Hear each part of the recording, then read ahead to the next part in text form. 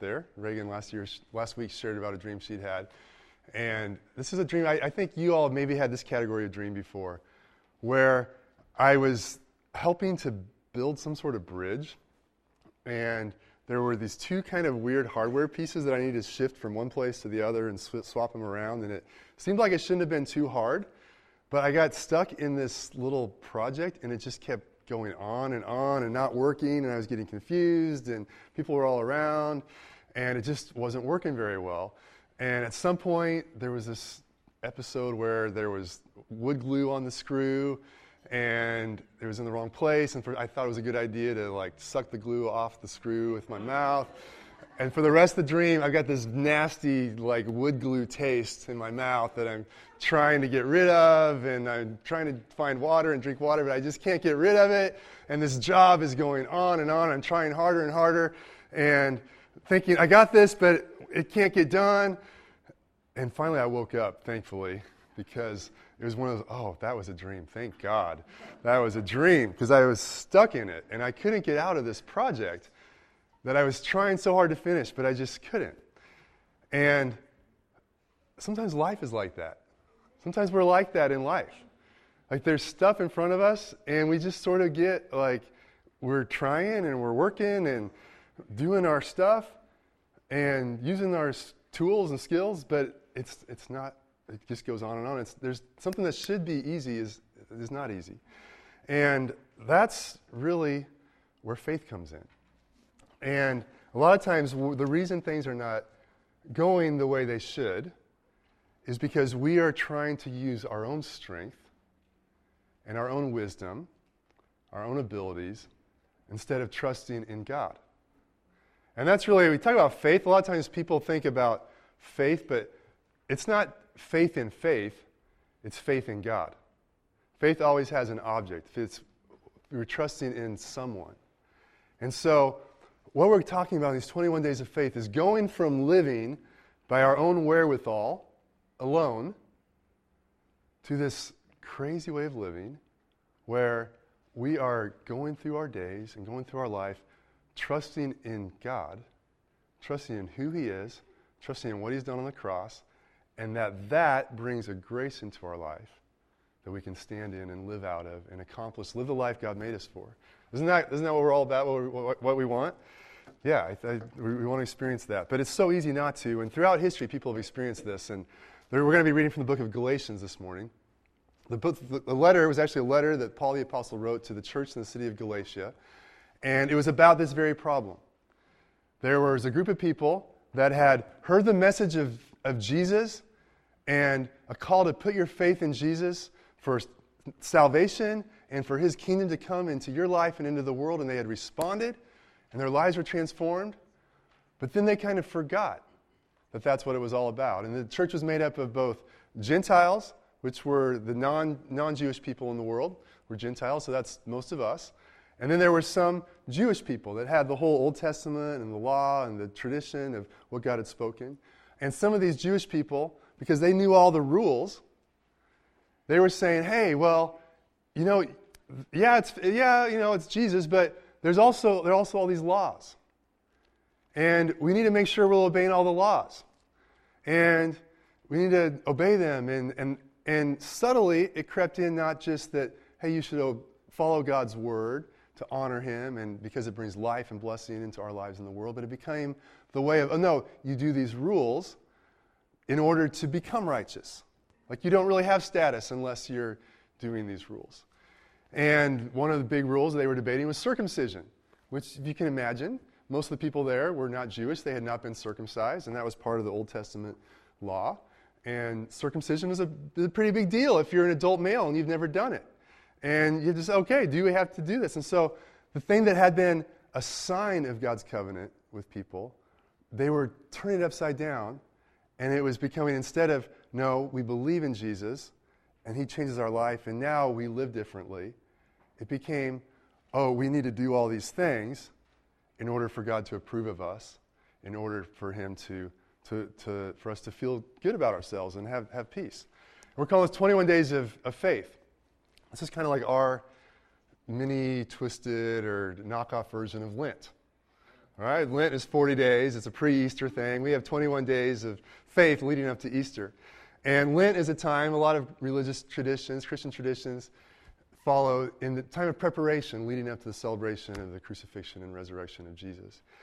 But sometimes what happens is the same sort of religiosity can creep in, where, and we can do this with anything, any good practice, we can lose the essence of it, and it become this religious works that we do. And so a lot of times people are stuck in this, okay, it's for Lent, so I'm going to give up chocolate, or I'm going to give up this food, or give up smoking, or whatever it is. It's like, here's this vice, or this enjoyable thing, and as a sign of my devotion to the Lord, I'm going to give it up for 40 days. And it can become, you can lose the whole purpose of Easter, which is a celebration that we couldn't earn our salvation through our good works. So Jesus died on the cross to take our sins and give us new life. We can actually be dishonoring that by trying really hard to do all these good things to impress God. Does anyone, you guys following me? You see how easy that is? Anyone besides me have these kind of dreams or find yourself in these situations, living like this? Can you show me some hands, or else I'm just going to, you guys can go home and I'm just going to keep preaching to myself because I'm the only one who needs this. All right. It's so easy to live like that. In Galatians 2, let's start off at 2 verse 15. Paul's talking about this. He says, we ourselves are Jews by birth. So he's talking about the writer, is Jewish by birth, and those he's with, those he grew up with, and not Gentile sinners. And the connotations that a Jewish person would have towards Gentile would be like that word heathen. Or, think of the worst category of sinner. That's how the Jewish people saw the Gentiles. So we were Jews by birth and not Gentile sinners like the rest of you used to be. Yet we know that a person is not justified, and justified means made right with God. You can think of it as just as if I'd never sinned. When you're justified, you are made right with God, and it's just as if you've never sinned because your sin has been transferred to Jesus on the cross. And so he's saying, we know that a person is not justified by works, by good things that we do, by how hard we work, or how disciplined we are, religious we are, or devoted we are, or successful we are. We're not justified by that, but through faith in Jesus Christ. That's how we're made right. That's how we're at peace with God. That's where our standing, the only place our standing can come from. We're made right through faith in Jesus Christ. So we also have believed in Christ Jesus in order to be justified by faith in Christ. And not by works of the law, because by works of the law, no one will be justified. And the essence of that there is, we're not justified, we're not made right by doing good things. We're made right by faith in Jesus and what he's done on the cross. That's Christianity in a nutshell. It's important that we see not good works, not only in the category of religious things that you do, read your Bible, go to church, stop smoking, whatever it would be, but also good works, or other good works, just ways you try to be successful, working hard, being diligent, things that are good, but they don't save us, they don't make us right with God, and when we're trying to get our identity and our security from those things, things are out of balance. A bunch of us have been talking, me less than some others recently, but about the Enneagram, which is an ancient personality profile with 9 different personality types, and people tell me, and the test tells me, that I'm a perfectionist Enneagram, the first number 1 Enneagram type. And perfectionists would tend to fall into this weakness even more than a lot of the rest of you. There's a book about the Enneagram, and reading through what it's like to be a 1, a perfectionist. Here are a few of the things that fit me. People have told me I can be overly critical and judgmental. I beat myself up when I make mistakes. Yeah, I remember when I was a freshman in high school, I was on the track team, and I lost a race because I let up at the end, and this guy caught me at the end of an 800 meters for this big meet. I couldn't sleep for a month. Or I did sleep, but I had trouble sleeping. That would have been really scary. But my sleep was very troubled for 1 month because I just kept reliving that moment over and over and over in my mind and telling myself, don't ever do that again. And just, so that was horrible, but just don't ever let it happen again. I just beat myself up mercilessly. I don't feel comfortable when I try to relax. There's too much to be done. And I can definitely relate to that. It's like, wait, let's get everything done first, and then we can relax. Yeah, Ian's, my 11-year-old thinks that's true about me. I notice immediately when things are wrong or out of place. I often feel like I try harder than others to do things correctly. The list goes on.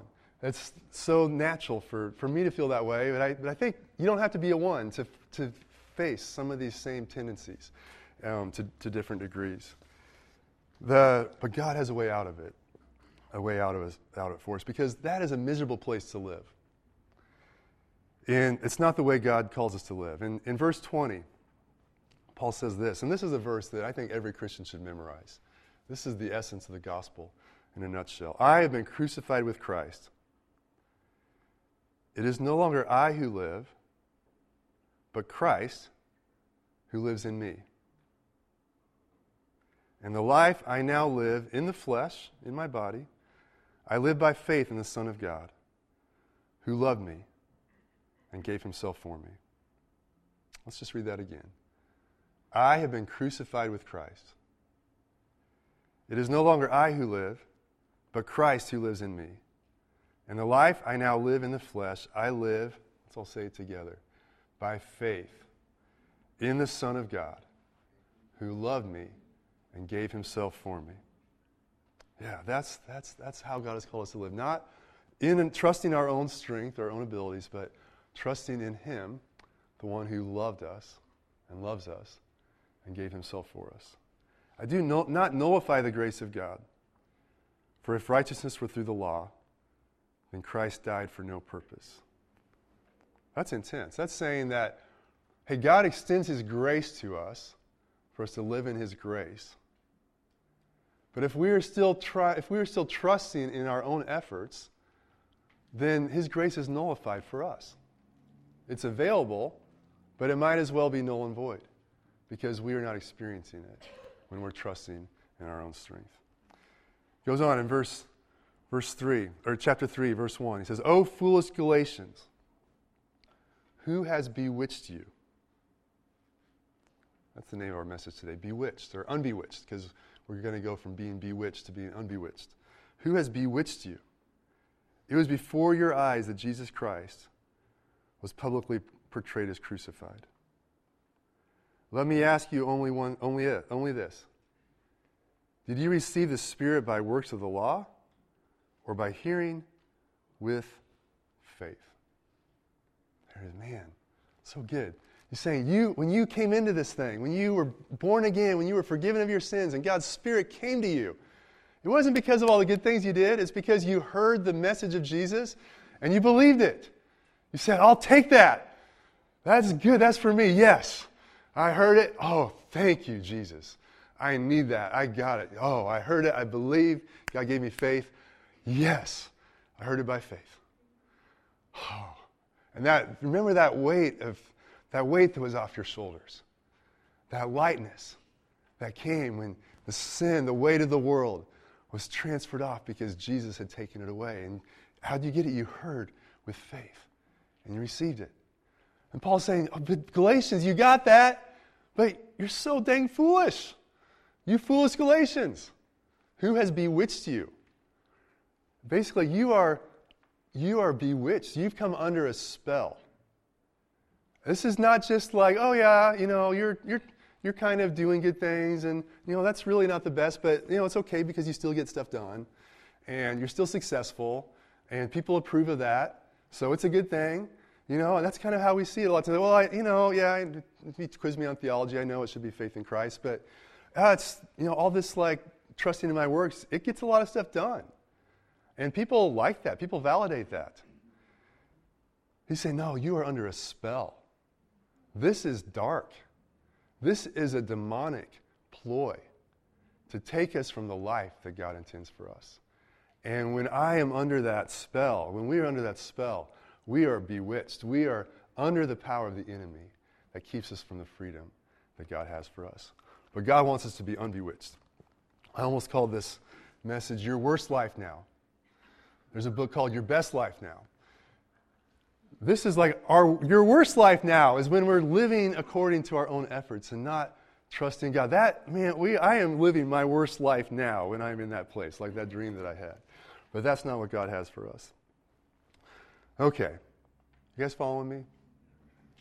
Let me just ask you this. Let's think about this. What is life like when we are in that place of trusting in our own efforts? How does that play out for you? Bondage.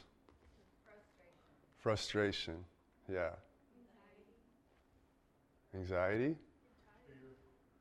You're tired. It's exhausting. Yes. Fear. Oh my, yeah. You're just like always under this fear of what's going to happen. It's all on you.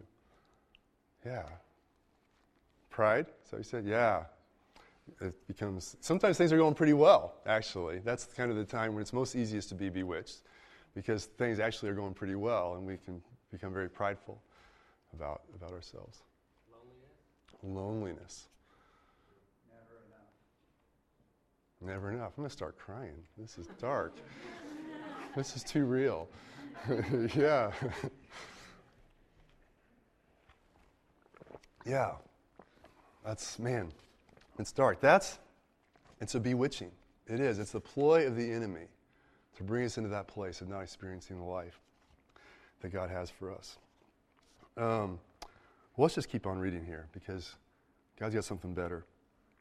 Verse 4. Did you suffer? Let's just do verse 3, like there. Are you so foolish, having begun by the Spirit, are you now being perfected by the flesh? Did you suffer so many things in vain, if indeed it was in vain? Does he who supplies the Spirit to you and works miracles among you do so by works of the law or by hearing with faith? Just as Abraham believed God and it was counted to him as righteousness. Anyway, so he's just hitting this point over again. Okay, it's not works of the law. It's not the good things that we do, but it's hearing God, responding with faith. And I bet you could say the same thing I would say, that everything you've seen, I'll just say it for me and then decide if you agree. Everything that I've seen in my life of real significance that's brought real freedom has been through faith in Christ, faith in God.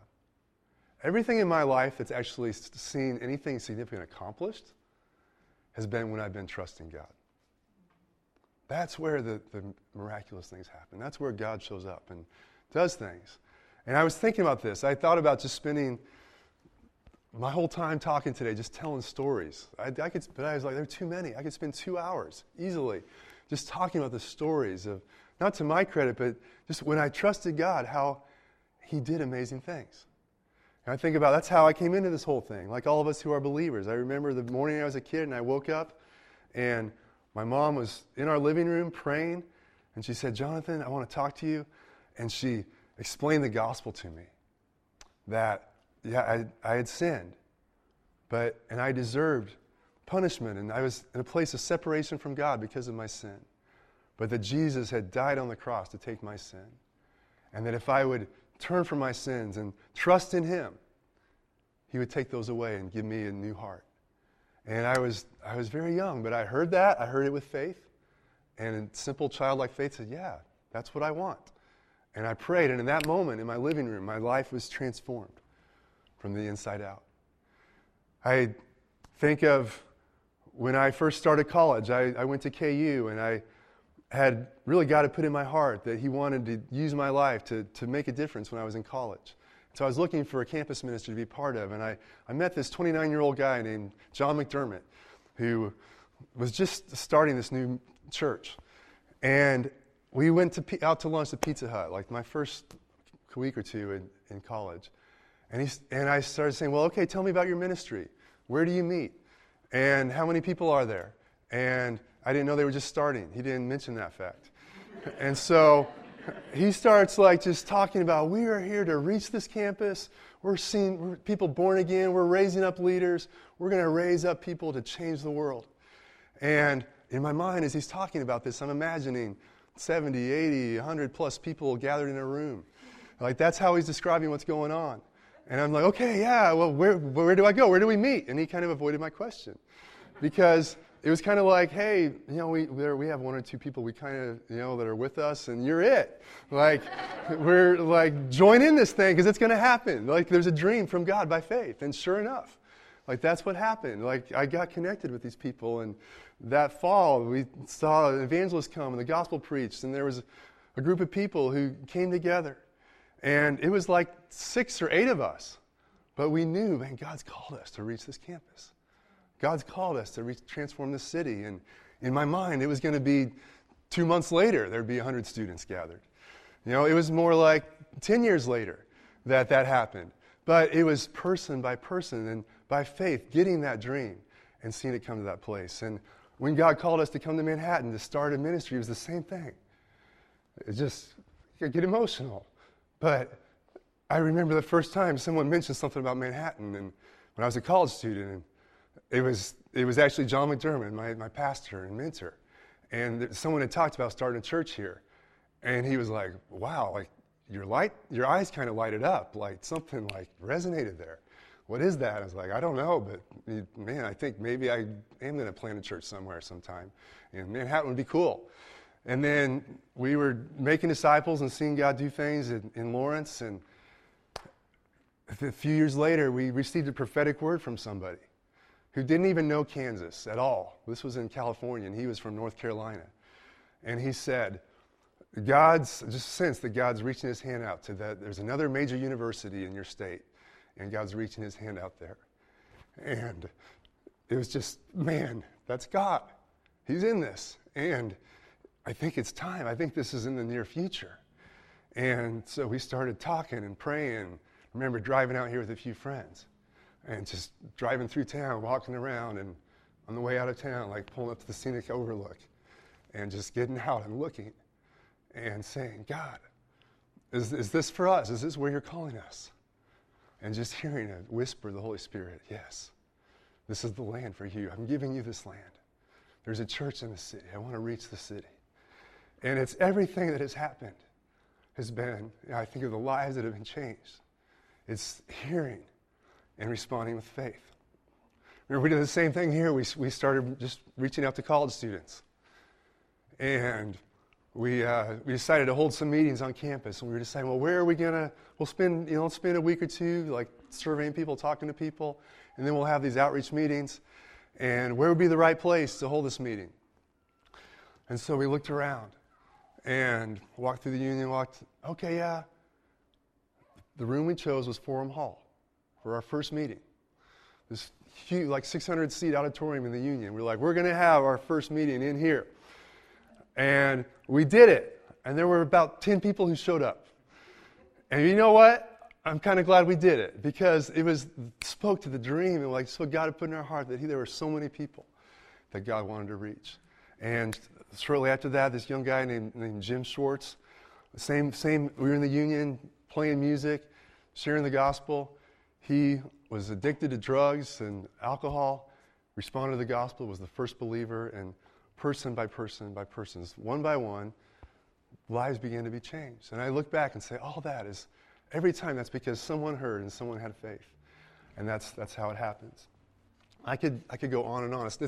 It's in this sort of thing of people being reached and disciples being made, but it's in every area of our life. I can think about the first house that we bought, how many children we've had, thing after thing after thing. It's the things that have been significant has been because we heard God speak and dared to trust him, not knowing how it was going to work out.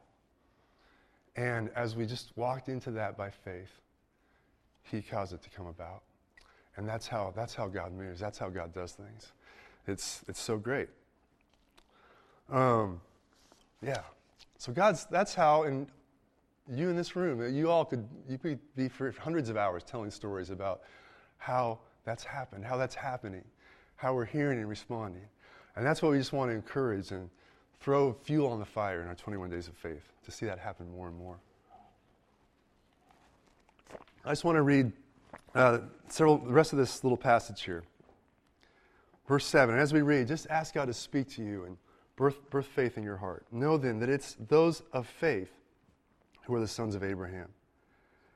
And the Scripture, foreseeing that God would justify the Gentiles by faith, preached the gospel beforehand to Abraham, saying, in you shall all the nations be blessed. You know, it's interesting that Abraham heard that promise. In you and in your offspring, all the nations will be blessed. And then Abraham waited decades to see his first son be born, who was through who all this promise would happen. Because there's a promise and because it's faith doesn't mean you're going to see results right away.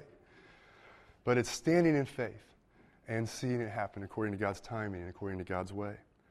So then those who are of faith are blessed, along with Abraham, the man of faith.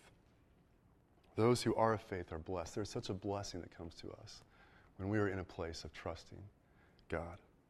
For all who rely on works of the law are under a curse. Like being bewitched. For it is written, cursed be everyone who does not abide by all things written in the book of the law and do them. Now that's insightful. That's how the law works. That's how this natural way of thinking, when we're trying to put our confidence in our own efforts, our own strength, we come under this other law that says you have to do them all.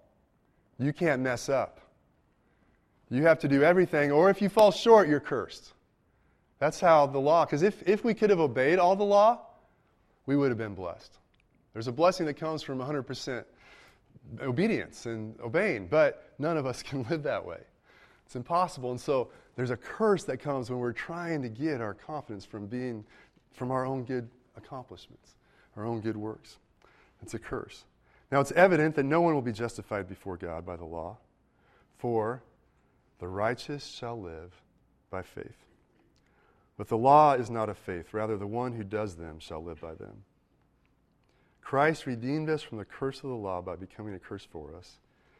For it is written, cursed is everyone who's hanged on a tree. So Christ took the curse that we were under when he hung on a tree. He became a curse for us, so our curse could be transferred to him. So that in Christ Jesus, the blessing of Abraham might come to the Gentiles, so that we might receive the promised Spirit through faith.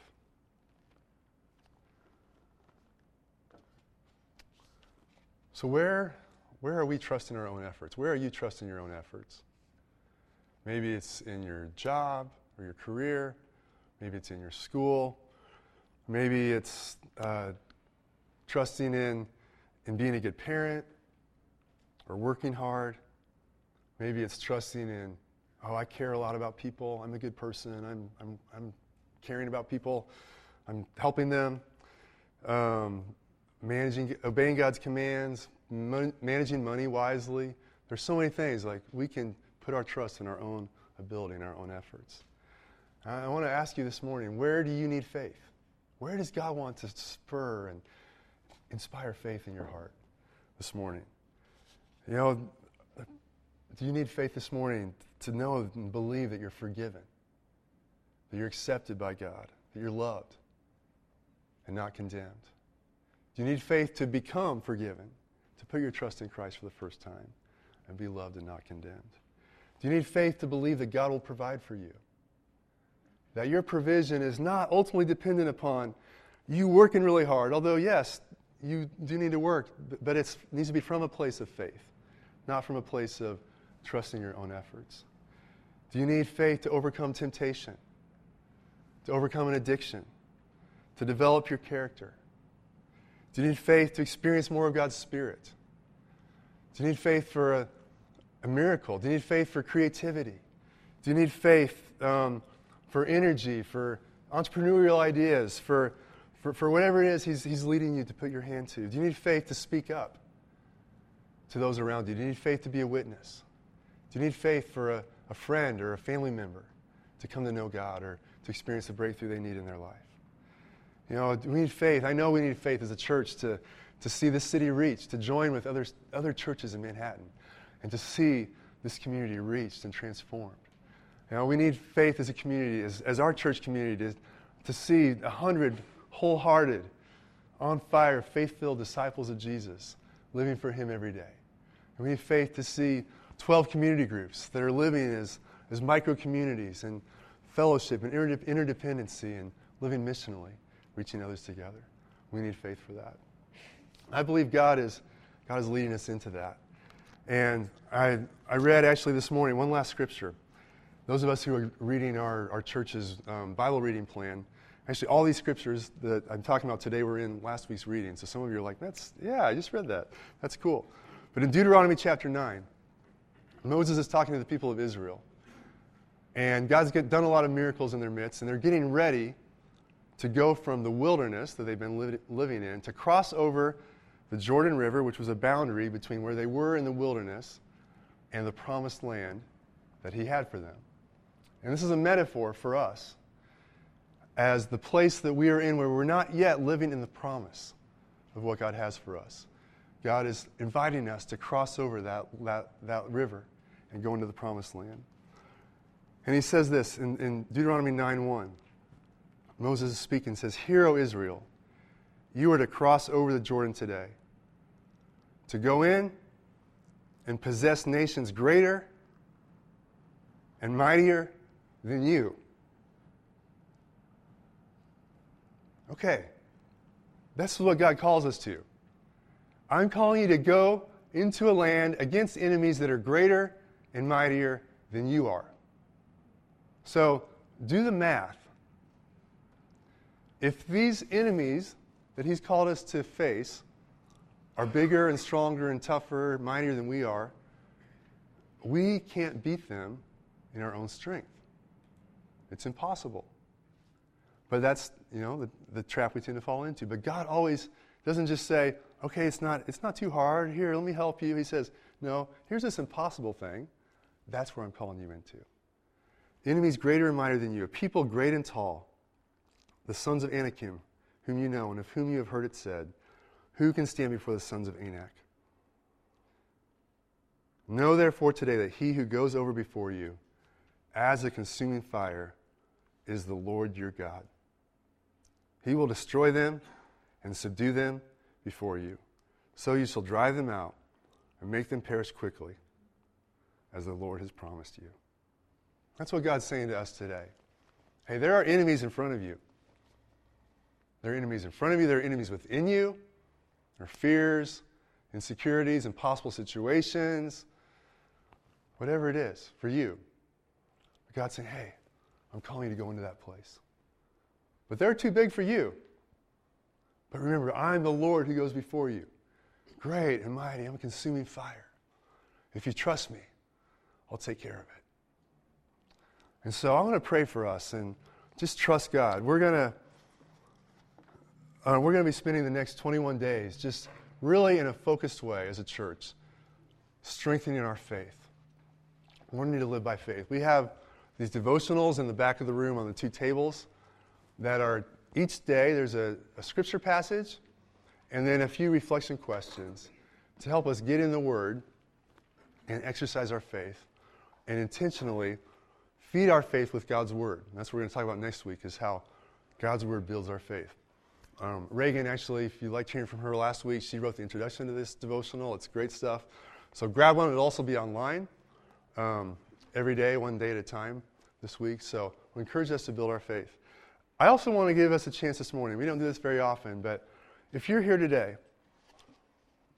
we're going to sing a song of worship in a minute after this. But I want to pray for anyone this morning that would say this. Would say, hey, I am in a place where I've been bewitched. I've been bewitched. I've been living under the power of natural thinking, of trusting in my own efforts and trying to make it work and being condemned, whatever it looks like, but I've been bewitched. And today, I want to come out from that. And I want to live by faith. I want to come out from that mentality. I want to put my trust in Christ instead of instead of that. And so if that's you this morning, will you just stand up? And it's even like kind of crossing over the Jordan, like saying, hey, I'm going into that place. I'm stepping in and trusting God to help me to take on those enemies and come out of this place of being under that curse and come into this new way of thinking and living. And I'm going to pray for you. So go ahead. If anyone wants to do that, go ahead and stand up. And then we'll pray.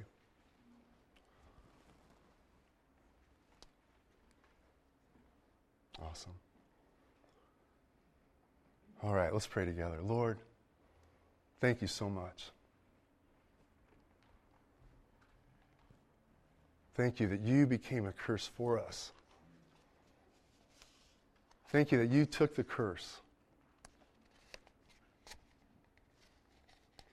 You took the spell, that natural, humanistic, that worldly way of thinking and living. You broke its back on the cross. And you brought your life through your resurrection. Will you just, if this is your prayer this morning, just repeat these words after me. Say, Lord Jesus, I'm trusting in you today. I turn away from my own self-effort, living by my own ability. And I trust in your ability. I trust in your grace. I trust in your power. I trust in your goodness. Father, teach me to grow in my faith. Teach me to live by faith. Bring me into a new place of faith. I thank you for this. Amen.